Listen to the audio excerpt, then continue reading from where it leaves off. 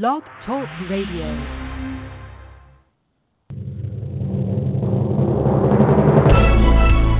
This is All About Wine on Blog Talk Radio, the talk show dedicated to the wine industry since 2009, featuring winemaker, cellar master, vineyardist, and tasting expert, Ron. Basically, what we're trying to do on this program is just trying to educate people and trying to make wine less confusing and more friendly. From coast to coast and around the world. You know, we really have had some neat people on the program. I love that. Share your question or comments using the live chat feature on our website at www.allaboutwinebtr.com. Again, that's www.allaboutwinebtr.com. And now, All About Wine is on. Here's Ron. Wow. Ah. Good crowd. Yeah. Warmed up a little bit. I'm happy. Yes, it did. Thank you. They can sit out on the lawn again and not have to worry about bundling up or the rain or anything like that. So they're enjoying the outdoors right now. Early in the season where they're not being attacked by mosquitoes or anything. It's just a beautiful time of year down there. I read in the paper a couple of days ago that Tampa International Airport over the next 6 weeks expects to get an extra 2,000 people a day going through the airport. An extra 2,000 on top of their normal crowd because of spring break coming in. That's spring sad. break is starting around the country, and so over 2,000 people a day will be flying, plus the normal crowds. But Right. Wow. Yeah. Okay. But it's because of beautiful weather down here. So it's only 2,000 per day going. Oh, that's just through that airport. Because I was thinking there's like 20,000 per hour going on I-4 now, and it's ridiculous the traffic on there. And that's just flying into the one airport. Yeah, that's Then you've got Miami and Fort Lauderdale and Fort Myers and Tallahassee and Jacksonville and Orlando is probably jump up all those major airports. All the major airports are going to be increasing over the next 6 weeks because of spring break. So all of your students, come on down and spend your money. So we stay off I-4. And stay off I-4. Stay off, 19, and everything will be fine. Yes, and 19, yes, especially. 19 especially. Just stay off of it. If you want to know alternate routes, then get on All About Wine and ask me. I'll tell you alternate routes that'll take you around. Stay off of 19. So just public service announcement. Speaking of contacting us, as you heard during our intro, no phone number, so don't call the 646 phone number to call in. Please use the chat function on the website, allaboutwinebtr.com. www.allaboutwinebtr.com. You'll see the live chat button. Click on that, and you can chat that way because I will ignore you on the switchboard. If you call switchboard. We'll just say, somebody's there, and then we'll keep on talking and won't answer it because the few have ruined it for the many, and so that's why we have to do it this way. Yeah, there's quite a few. Yeah. Anyway, we do want to hear from you, but or email. You can also email. Or email us. Yeah, we can email us or chat with us or any number of things online. Well, Mike's always on top of that stuff there. So, public service announcement number 2. The first one is stay off of 19 if you're down here. Number 2, set your alarm clocks for 2 o'clock in the morning, Sunday morning. Get up and set it forward 1 hour because we spring forward this Sunday. Oh, that's right. I thought you were going to say we were having a special show or something. I was like, here comes it. No. Set your clock for 2 a.m. because... so you can get up and set it forward an hour. Yeah. Yeah, good idea. So that way you'll know to do it. And my phone does that automatically. I just don't know when it does it. So most electronics do it automatically now anyway. Cable. But your clock hanging on the wall and your microwave and your toaster ovens and all these non-connected things. Set your clock for 2 o'clock in the morning, Sunday morning, get up, switch them all forward now, and go back to bed. Yep. And you will be all set. That's right. You all know I'm going to do that. So. But daylight saving time. Last year, Florida was talking about doing it year-round, and that just sort of died. We'll probably see something in the paper again about Florida wanting to do it year-round. So, yeah. Yeah, there was an article in one of the papers, I think, online news sources that said, set them this, Sunday. However, it may be the last time. So we still don't, who knows? Who knows? They're still talking about it. They kicking it around all the time and all that. I don't know. It just, we'll see what happens. I think if they do it, I don't think it's going to last because it's going to put Florida in a completely different time zone than the rest of the country. Literally, we will be 1 hour ahead of the whole rest of the country, at minimum 1 hour ahead. So I don't know if they're going to do it. But oh well, it should be fun. It should be fun if they do. Absolutely. We've got food. Hope you all been following the food thing. Today is the 7th, and it is National Crowned Roast of Pork Day. Crown roast pork, National Roast of Pork Day, and National Cereal Day. So if you haven't had your cereal and wine today, then you still got a couple of hours to do it. Tomorrow, National Peanut Cluster Day. Get yourself a nice red wine and have some peanut clusters. That sounds good, actually. Saturday, National Meatball Day. And there are so many types of meatballs out there, which gives you the comfort of having so many different types of wine with it. Sunday, we have a couple of National Ranch Dressing Day and National Pack Your Lunch Day. So anything can go on the lunch. So pack yourself a lunch, grab a bottle of wine. Or if you're going to go to the beach, pack yourself a lunch. Or if you're going to go out on a picnic or something, pack yourself a lunch and grab yourself some wine in a can, or wine in a box, or wine in a Tetra Pak, or any number of ways. You don't have to carry that bottle around, which a lot of places don't allow it, like beaches and stuff. But they do allow cans. So that gives you a lot better way to enjoy your wines out there. Monday the 11th, National Eat Your Noodles Day. Again, lots of types of noodles. You can have lots of different types of wines with it. Monday, Candy Bar Day, National Milky Way Day, and also National Baked Scallops Day. Baked scallops. That's interesting. Have some Gewürztraminer with your baked scallops. Sounds like a good deal. Wednesday the 13th, National Chicken Noodle Soup Day. Coming at the end of all this cold snap around the country, so maybe people need it to get well. And then come up Thursday the 14th on our next show is National Potato Chip Day.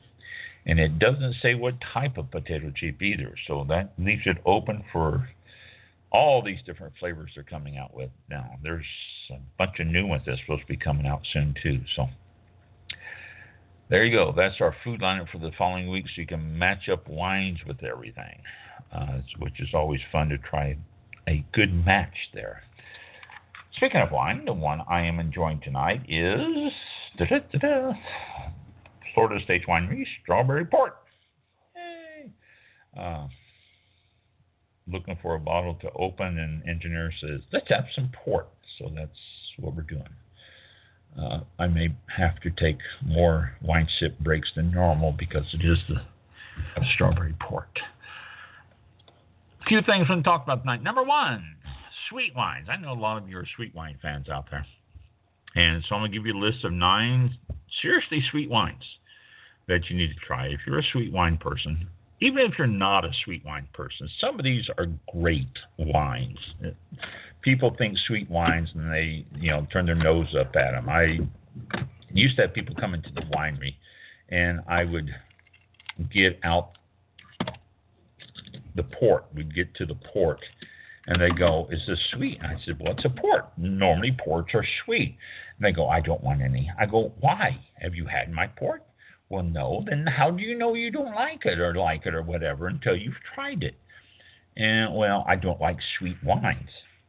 And just because it's a sweet wine doesn't mean that it's not a good wine. This is something you're going to have to realize, that sweet does not equate with bad when it comes to wines. There are some very nice sweet wines out there that are really a joy to drink. And some of the food pairings that I give you here, some of the sweet wines that would go great with some of these food pairings. So here's a list of 9 sweet wines that you might consider adding to your list. And these are, Mike, you're a sweet wine drinker. These are some that you might look at and consider too. Okay. First one, Moscato d'Asti. Moscato d'Asti. Moscato D with a little apostrophe ASTI. Moscato d'Asti. This is from the Piedmont region of Italy, originally from the Piedmont region of Italy, which is famous for Nebbiolo. But the Moscato has been cultivated there since back in the Roman times, actually. They are frizzant, Frizzant, frizzant, and it's sparkling. Unlike the Spumante, now you can get a Moscato d'Asti Spumante, which is full sparkling, but a lot of them come in the frizzant, which is somewhat sparkling. Great aromas, perfumey aromas, peach, pear coming out in the aromas, and it's really a nice sweet wine that's not overpowering. 90 to 120 grams per liter residual sugar, and it's going to run you around $15, which is really, really reasonably priced for the sweeter wine. Next one is Tokai Atsu, Tokai Atji, Atsu, ASZU, with a little mark above the U. This is a white wine made with a white grape called the Furmint, Furmint. They are infected with botrytis, or the noble rot, Botrytis cinerea. It makes for a honey type flavors and saffron, ginger, along those lines there. It's well, as this article says, it's closest thing to drinking stars. It sweet level is 60 to 450 grams per liter, which is high. Let me tell you, that's residual sugar, and it's going to run you around $50 a bottle for. And there's numerous ones out there, so you're not just stuck with one. But it's very good. Sauternes. This is from Bordeaux. There's an area along the Garonne River that gets super moist and covered with fog, and the fog is what develops the Botrytis cinerea and the noble rot, and it affects the Semillon, Sauvignon Blanc, and Muscadel grapes, and then they're blended together and come up with the flavors of marmalade, honey, ginger, spice. Sauternes are great. If you like sweet wines, Sauternes are really, really good wines. Residual sugar is going to run you 120 to 250 grams a liter. Expect to spend minimum of $25, and that's going to go up from there. It depends on what names you get and all that. But for a sweet wine, it is well worth at least a try if you find one. A lot of them are bottled in half bottles in the 375 milliliter, and that's so your $25 bottle of wine is going to probably be a 375 milliliter. Beerenauslese Riesling. This is out of Germany. It's or BA for short is usually referred to as. It's There's a lot of Beerenauslese in Germany. It depends on the regions you are in and all that. So you can find them all over the place. They are seriously sweet. You're starting to get into sweetness levels here. The grapes are harvested hand stacked by bunches with noble rot to be sure that they all have it. They're sweet and honeycomb type taste. A little bit of acid, not overpowering, but enough to balance out some of that heavy sweetness. And if you really want a little bit sweeter, go with the Trockenbeerenauslese. That's Trockenbeerenauslese.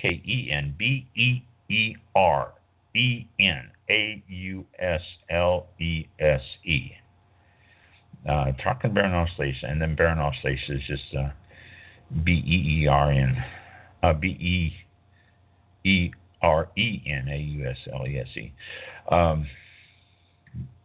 German wines, going to the German section. The Beerenauslese, sugar levels 90 to 220, and you're going to spend around $90 for a bottle of that. Maybe even more. If you're going to get the Trockenbeerenauslese, you expect around 120, 125.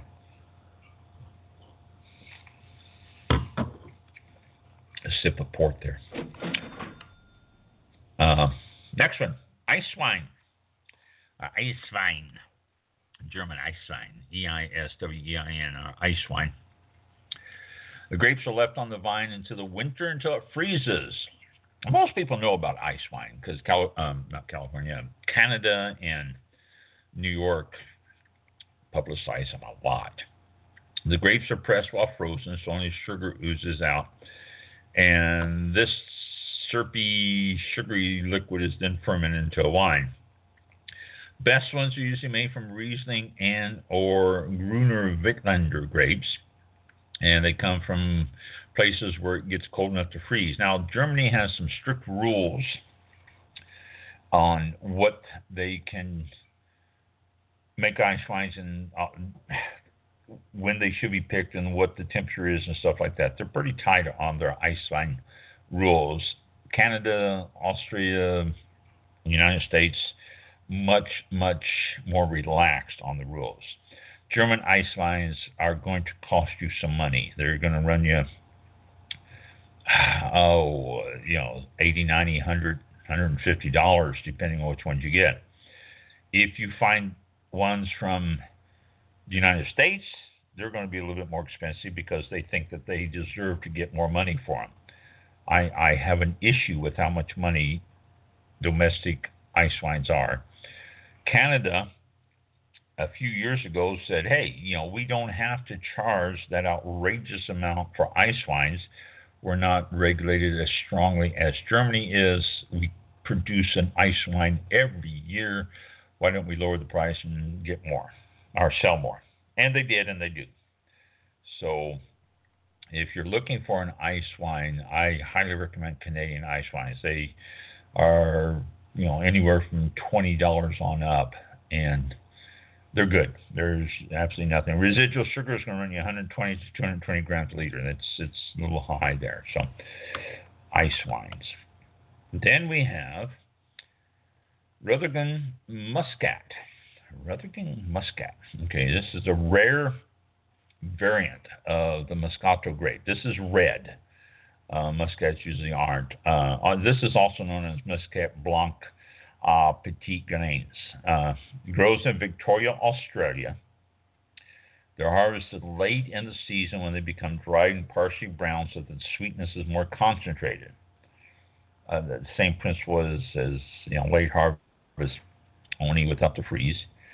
This gives you aromas of toffee, dried strawberries, hazelnut, and very sweet. Very sweet. Despite the greatness, it's really pretty cheap.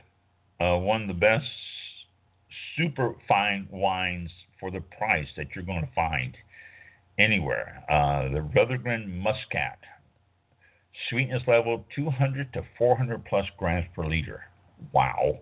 You're getting prices starting at $18. Geez, that's good. In fact, let me make a note and look up because my list of wines that I told you I have a list of wines.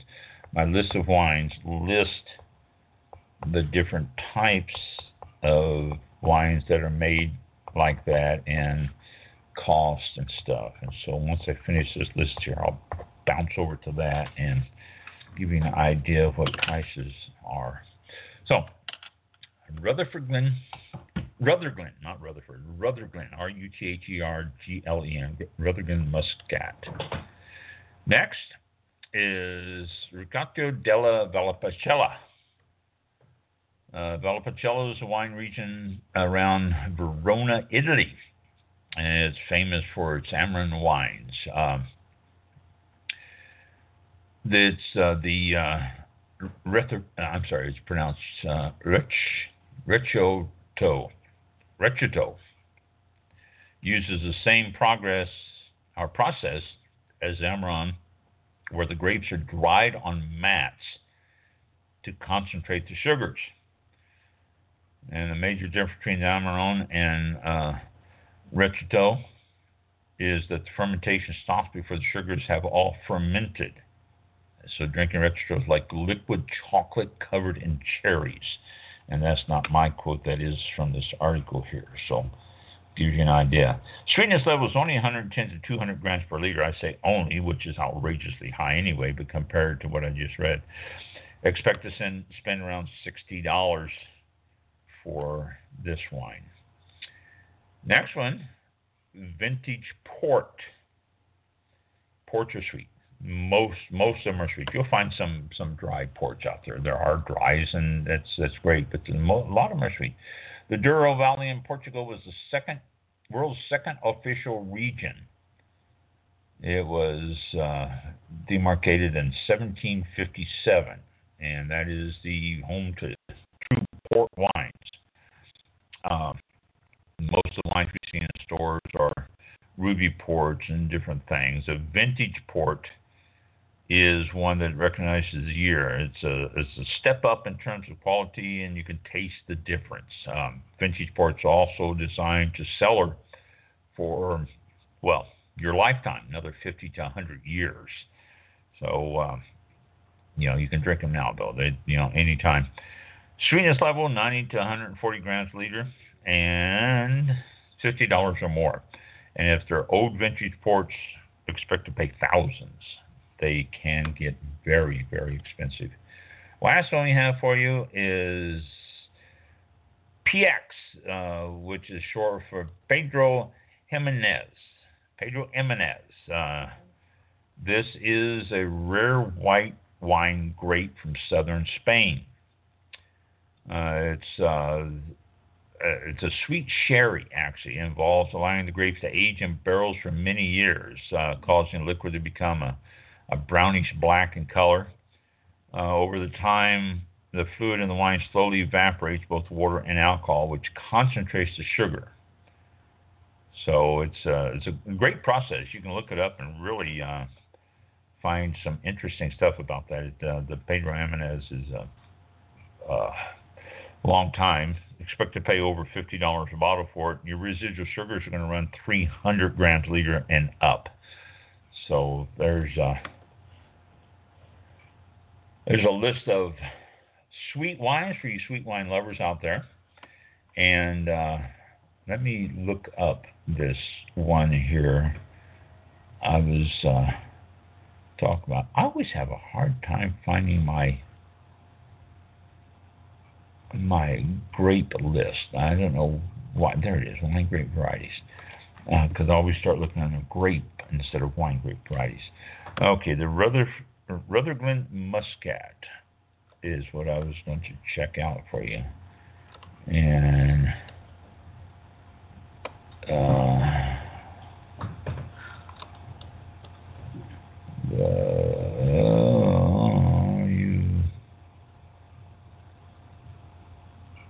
well, look at that. It is maybe not. Yeah, this is so rare they don't even have on this list here. Wow. So Rutherglen Muscat. Look in the Australian section. That's down under Australian section. And check out your Rutherglen Muscat there. So, all right. I was, let's see, is this the box? I think so. No, this isn't the box. Is this the box? I know I have a box here that, yes, okay.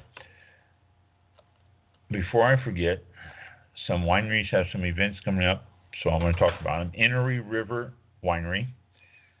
Innery River Winery is having new food options, wine lists, seasonal wines.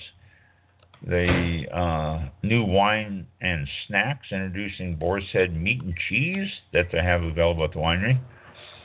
Blueberry wine is back on the menu, and so they have the blueberry wine, and they have Boar's Head. You can buy Boar's Head and enjoy it with your wines at the winery. They are located in Newberry, South Carolina, 1650 Dusty Road in Newberry, South Carolina. I need to make a note of these websites so I won't have to search for them every bloody time.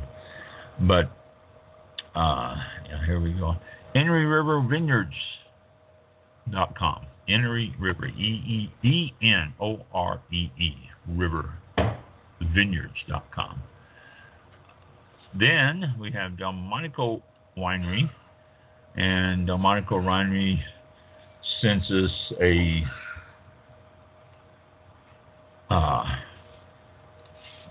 web and newsletter and all that every month. If you want to sign up for these things too, you can do that. And just go to the websites that give you and sign up for it.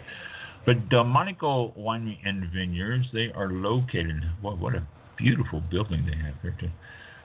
They are located in Baxter, Tennessee, at 600 Lance Drive in Baxter, Tennessee. Open 7 days a week. They're closed on major holidays, obviously. Phone number 931-858-1177. 600 Lance Drive in Baxter, Tennessee. And they've got all sorts of stuff going on there. They've got tasting and tours. They've got meals. They have events. They have everything you want. So, Delmonico Winery in Baxter, Tennessee. Beautiful, beautiful building, beautiful place there. So, if you're in that area, check them out and see what's going on there. Then we also have Waltz Vineyard, which we've talked about Waltz before. They're located in Pennsylvania. WaltzVineyards.com. They are having their harvest, wine pairing dinner harvest on March 14th, which is coming up a week from today. Wow. It is from 5:30 to 8, and they've got all sorts of good stuff, fried chicken and charcoal waffle and wine between each course. I'm not going to go through all the meal for you here and everything. They also, Santa Maria style tri-tip roast with chickpeas. They've got all sorts of goody stuff here with desserts and all that. And wine between each course, $75 per person plus tax and gratuity. Reservations are required. They are located at 1599 Old Line Road in Manheim, PA, Pennsylvania, 17545. And phone number 717-664-9463.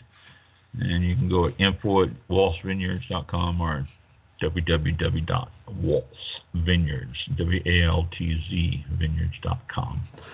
So there's those. And I think I've got one more for you here.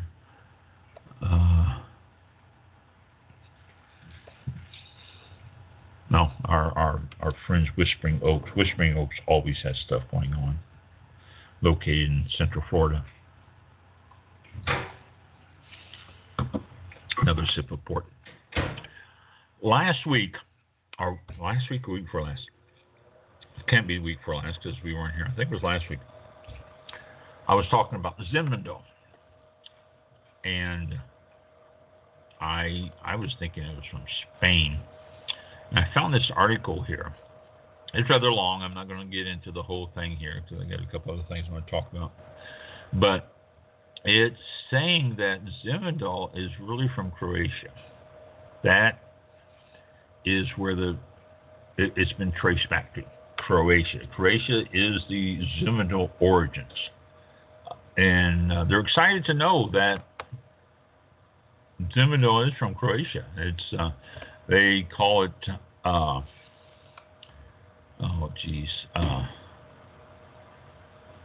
where is the word here? Croatian Zinfandel. I'm talking about a winery here.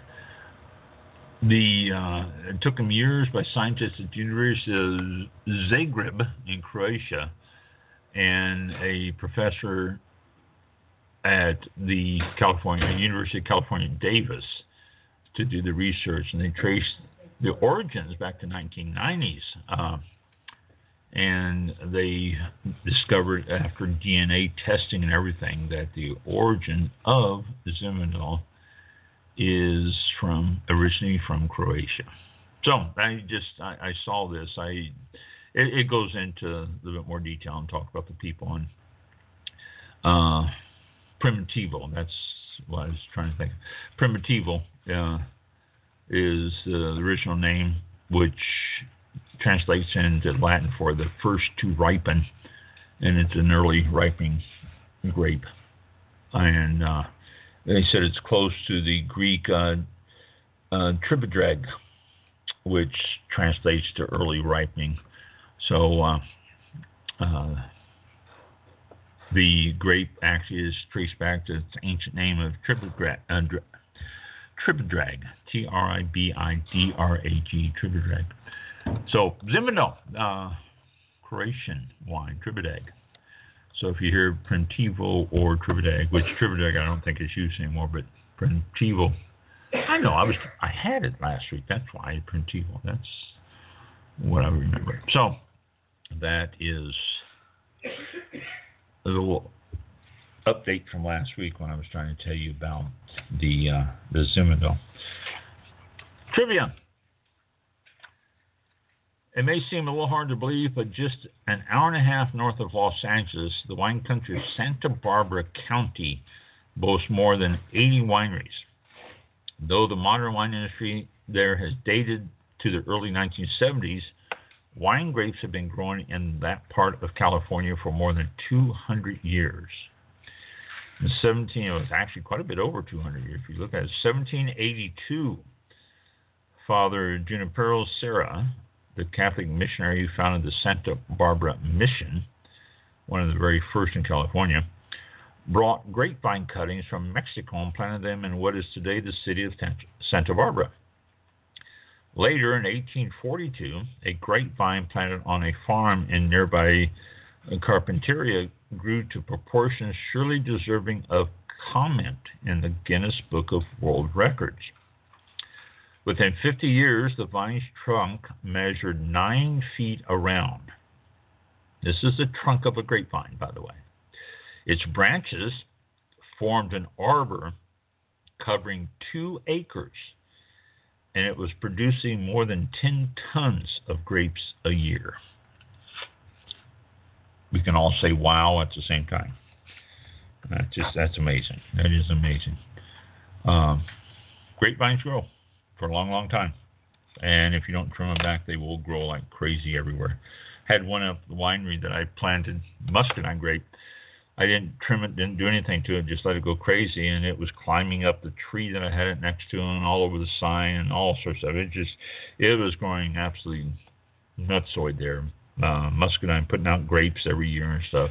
I didn't pick them, didn't do anything with them. Birds came in, animals and all sorts of stuff was eating them. But it just went wild. Not trimming it, not pruning it. We'll do that. Another bit of trivia. The Greek god of wine, I'm going to pronounce this wrong, aren't I? Dionysus, Dionysus, from which, incidentally, the name Dinos comes, was well known throughout the ancient world. In 2002, archaeological excavations unearthed the sacred sanctuary of Dionysus in the complex known as Perpinkan in the East Rhodope Mountains of modern-day Bulgaria. According to the team of archaeologists and historians who explored Perpinkan from the 5th to the 4th centuries BC, the complex was a holy town where all religions coexisted peacefully. Perpinkan was also the location of many forecasts and predictions, including the prediction that Alexander the Great would conquer the world. As for Dionysus' presence, the complex contained numerous Sherpani, Sherapni, which are wide openings carved in stone that were used for wine production. The location of the altar-like Sherpani, high in the hills above the town, was one of the pieces of evidence that Perpinkan was indeed the holy sanctuary of Dionysus. So there, a little Greek wine history. And let's do one more while I'm reading it before I go into this other stuff here. I'll get other things. The sinking cork. You may have secretly wished for this, especially the time at that dinner party when, trying to remove a cork gracefully, you watched it crumble into smithereens instead. I'm talking about the death of the cork, or more precisely, cork's official funeral. By the way of background, it's no news that wineries all over the world have slowly but surely been moving in the direction of upscale screw caps called Stelvin caps. Well, I don't know if that's upscale. People will argue that.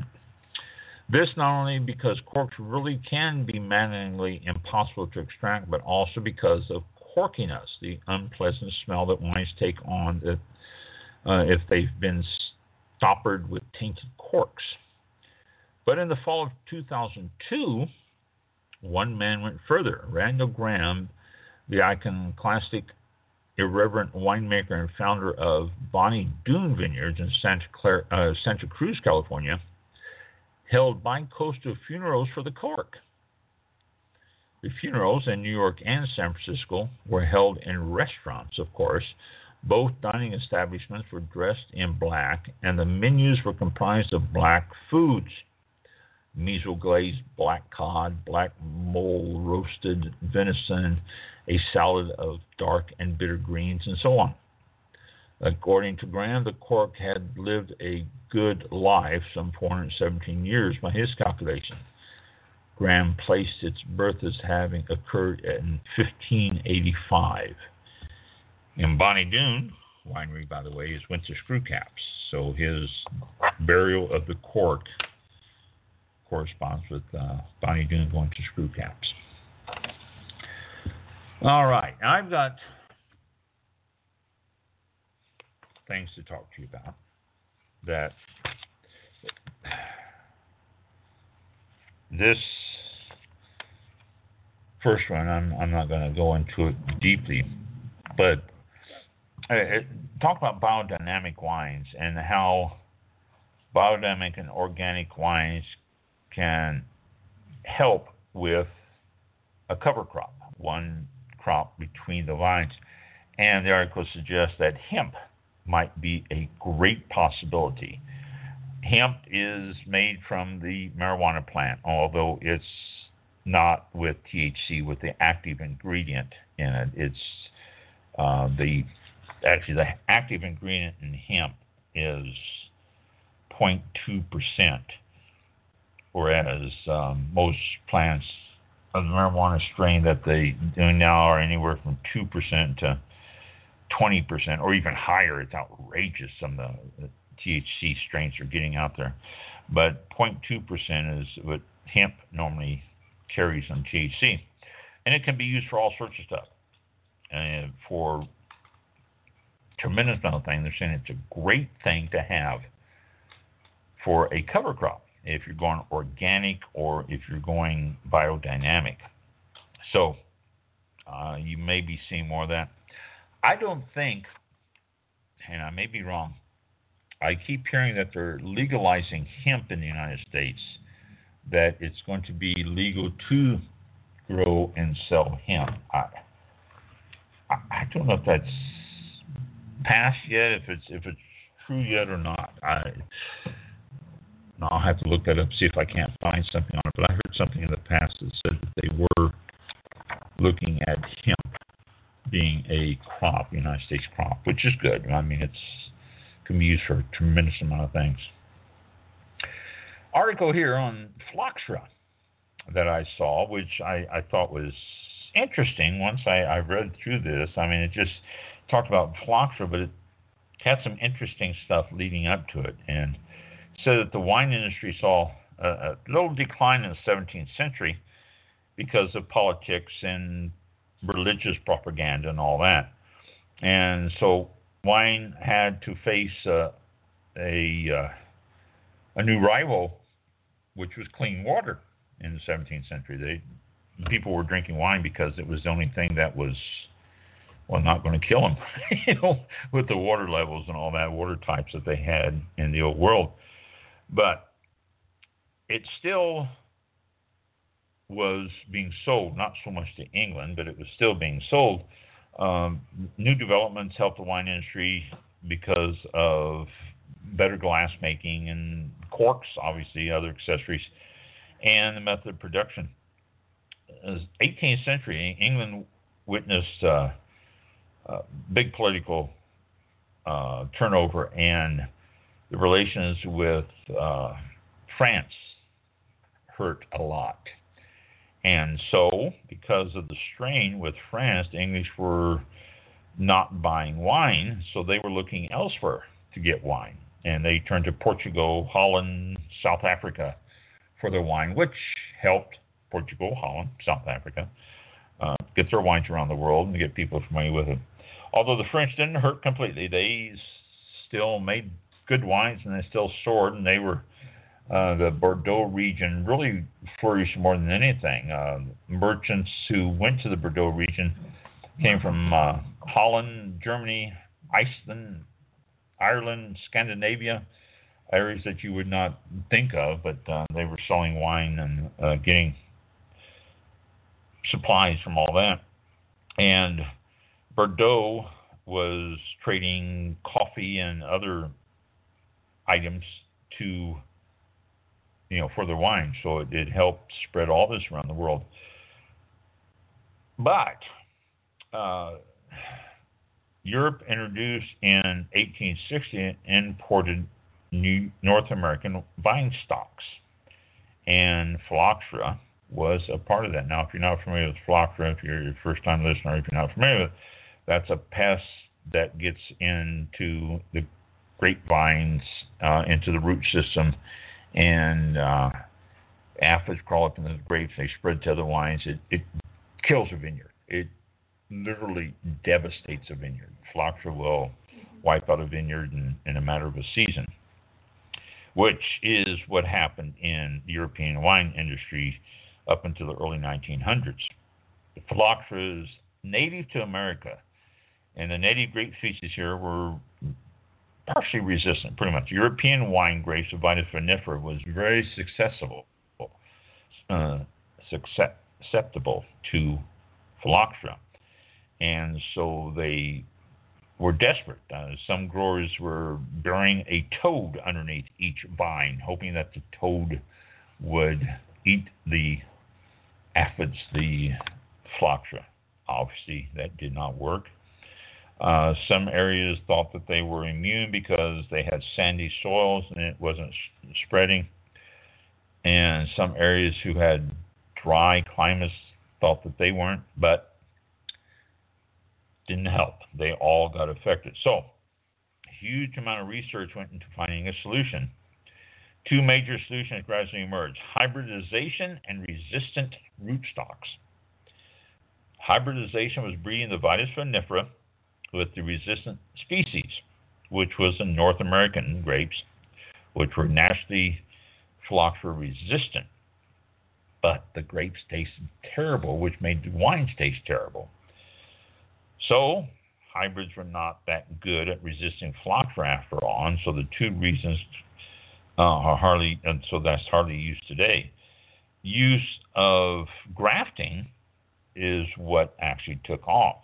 Grafting the American root that is resistant, which is Vitis labrusca, and other American native species, was planting the root system and then putting the grapevines on top of that, which does not affect the flavor of the grapes. It gives you the same grapes when you graft like that. And so that is what stopped the spread of phylloxera. And phylloxera has been around the world. It's hit a lot of different countries. Chile doesn't have phylloxera. They've always been immune to it.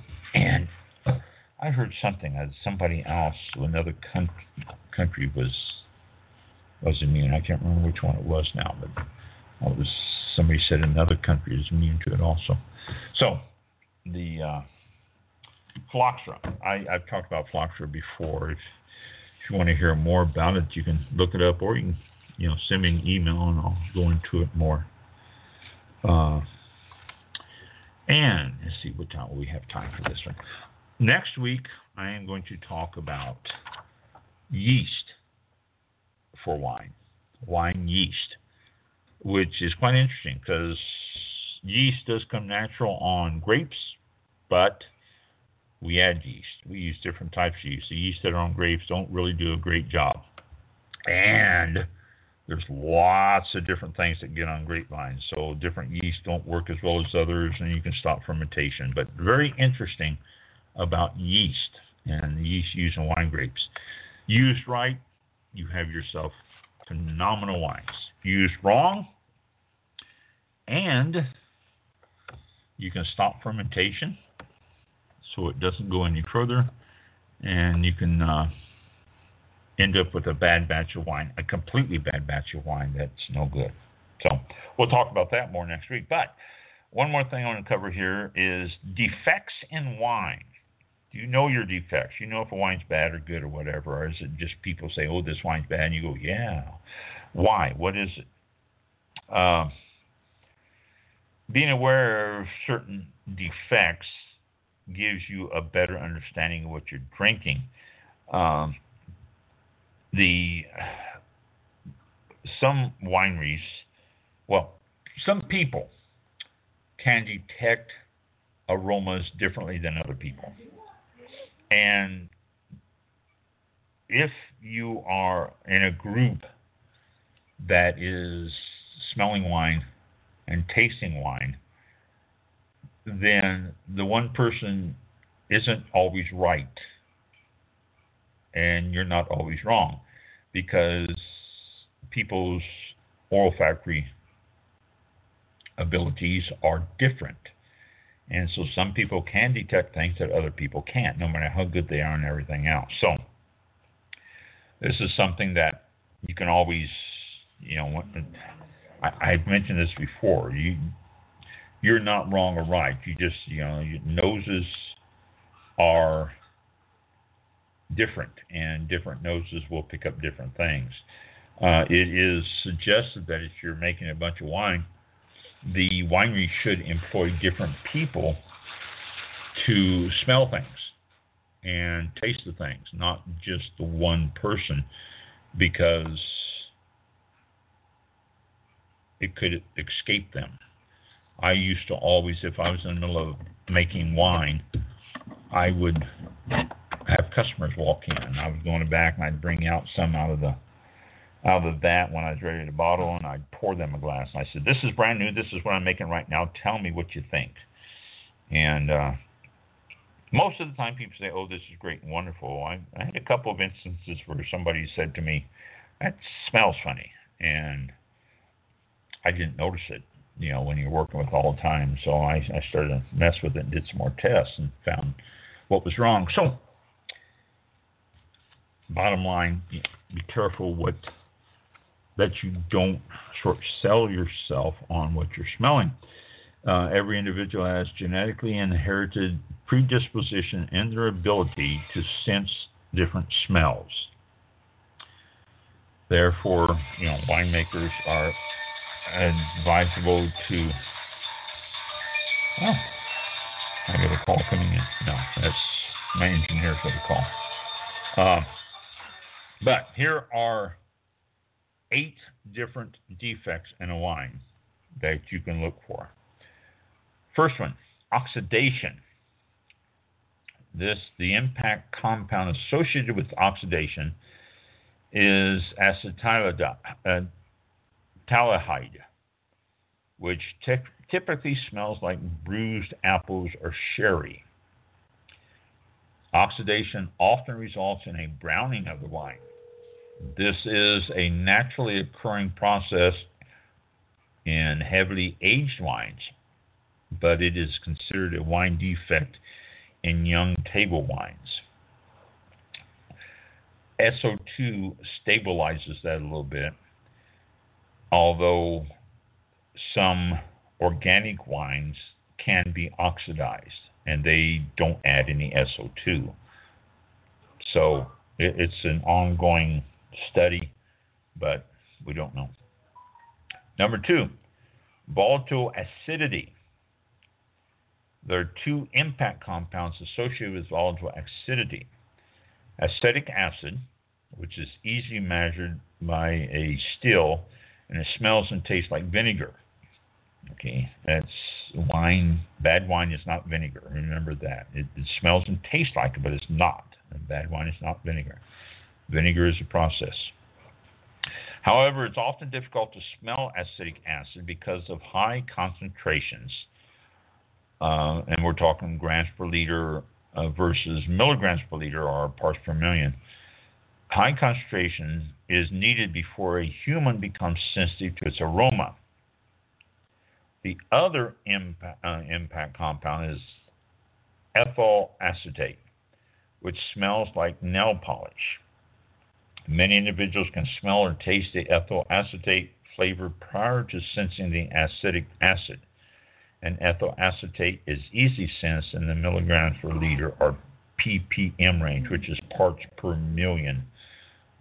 Human nose can pick up smells of things as low as 2 parts per million in different instances. So when you're talking parts per million, it's not such a small amount. Sulfur dioxide, number 3, or SO2. This is actual impact compound for this defect. It does not actually become a defect unless it is added to the wine. Excuse me. It is actually not a defect unless it's added to the wine in concentrations that cause a burning or irritation in people's noses. Now, in most places don't do that. If you get that much SO2, then the winemaker is trying to correct a flaw. Some people sense a smell of burnt matches as opposed to the irritation. These sensations are reflective of high sulfur dioxide additions during the winemaking process. You add SO2 during the winemaking process to stop fermentation or to kill other yeast or bacteria in there. It's different reasons you add it in there.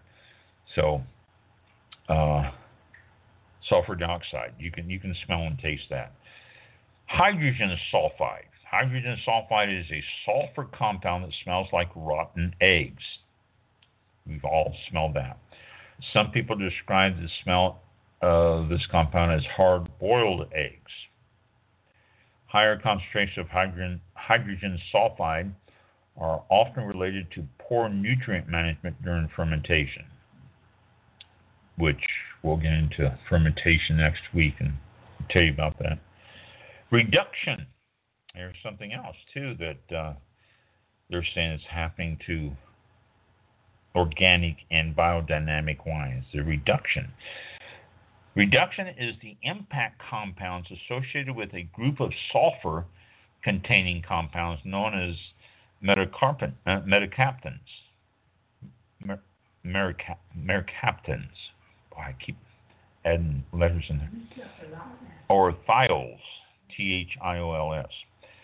This group of compounds typically smells like cooked cabbage or canned corn or canned asparagus or rubber or natural gas or garlic or onions or molasses, and big list there, isn't it? It's just, as these compounds are not very stable, their smell can be ever changing as concentration of the individual compounds change in the wine. This is reduction, and again, they're saying that reduction is happening in organic and in biodynamic wines, which it shouldn't, but it is happening there too. Brettanomyces. The two major impact compounds associated with the Brettanomyces, often referred to as Brett aroma, is 4-ethylphenol and 4-ethylglucol. The overall smell and taste of Brettanomyces infected wines will vary according to the concentration of each of these compounds. Brett wines typically exhibit a barnyard, leather, smoky, horsey, tar, or band-aid aromas and often carry a metallic taste on the palate. Wineries have Brettanomyces. It's something that you're constantly battling in wineries. It comes up quite often, and you're always testing and trying to be sure you don't, and cleaning. That's, I've said before, when I'm making wine, I spend the first 3 days cleaning, then I do, and then I clean again, then I do something else, and I clean again. It's a constant battle. You don't want that Brett to get into the wine. And a lot of wineries are infected by Brett. So it's a constant battle. Number 7, cork taint, or corky wine. This impact compound related to cork taint is 2,4,6-trichloroanisole. Trichloroanisole is abbreviated commonly to TCA. The contamination is associated with natural cork contamination at bottling or contamination of wood. Example, barrels, wood pallets, wooden fermenters in the winery. It could be any number of things, not just cork, but it could be any number of things. It could get into it. And it smells like a musty, dank basement, which is probably the best description I've heard for cork taint. It's hard to describe it, but that's probably the best I've heard. Next one, and the last one, is not going to be pronounced right. Methoxypyrazine.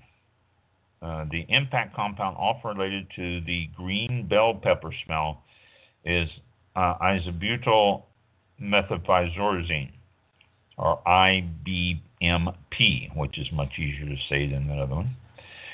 The smell is very characteristic of certain wine varieties and is especially prevalent in unripe grapes. The problem with IBMP is that it masks the fruity aromas often preferred in many wine styles. So some people look for that characteristic, but it's not good. It's an unripe fruit, and unripe fruit will give you that. Here's some tools. They're just tools I gave you there. There are programs around the country. If you live in a lot of states, the state extension centers. If you have a viticultural department, or if you have anything in your state with extension centers, a lot of them put on seminars to tell you how to detect these defects in wine. I've heard of them in New York, Pennsylvania.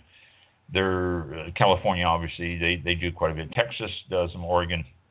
And they put on seminars at the extension centers of the universities, and they show you how to detect it, what it smells like, and what to look for on that. So if you have that available in your area, then it might be something to check out. Most of the extension centers are minimal cost or no cost, so it's something to check out there. So we're done for the night. That's some good info. That's a lot of chemistry sounding things. Yeah. And the thing is, you can taste that stuff. You really can. I'm going to get into chemistry sounding again next week with the wine yeast. But it's interesting, the wine yeast. I mean, wine just doesn't become wine. You don't just throw grapes into a tank and, start bottling wine. So that article on yeast is very, very interesting. We'll cover that next week. But, it's interesting stuff. What you can detect in wine and what comes out in wine and all that. It's just amazing. Mm-hmm. So, very good. We will definitely look forward to that next week. Then that'll be Thursday the 14th, and 7 p.m. Eastern time. So make sure you change your clocks and you join us then, or you can always tune in on the archives. That's fine too. But we'll look forward to that discussion on yeast, and we'll have our periodic table of elements with us just in case. And we'll get all scientific and chemical chemistry with you. So I read, what was it? Oh, Google. I opened up Google, and they, Google has a little heading every once in a while of different things. Like today, there's a Russian mathematician who solved the theorem of, somebody or something. I don't know. If you're a mathematician, you're probably really excited about that. But not being a mathematician, I could care. But they had one on there about the guy who invented the periodic table.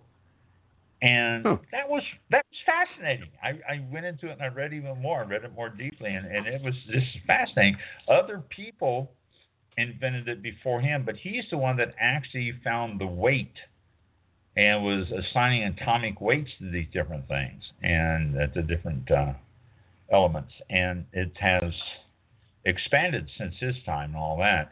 And he's put a gap in there, he said, because there should be more elements in this gap, and they have been. We've filled in some of the gaps and stuff. It's fascinating, though, but you mentioned the periodic table, and I just, that it's a fascinating little thing. So, yeah. Yeah. Discoveries and all kinds of stuff going on. All sorts yeah. Okay. We will look forward to that next week, and we'll join then. That's March 14th, next Thursday, 7 days from now, and 7 p.m. again, Eastern Time, right here on Blog Talk Radio. Thanks for tuning in, and hope you enjoyed it. You can always email us anytime at allaboutwine101@gmail.com. That information is up on the page, and as well as the show page. And follow us on Facebook. You can always get a hold of us through that also, I believe. Follow us on Facebook at All About Wine, Facebook All About Wine. And there's stuff there, too. Absolutely. We'll see you all next week. Thanks for tuning in. Thank you for listening. Have a good week. Have a good week. Thank you.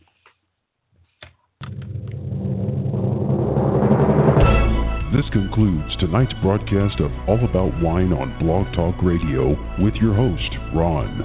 For show information, links to All About Wine on Twitter and Facebook, or to be a guest on this show, visit the show website at www.allaboutwinebtr.com.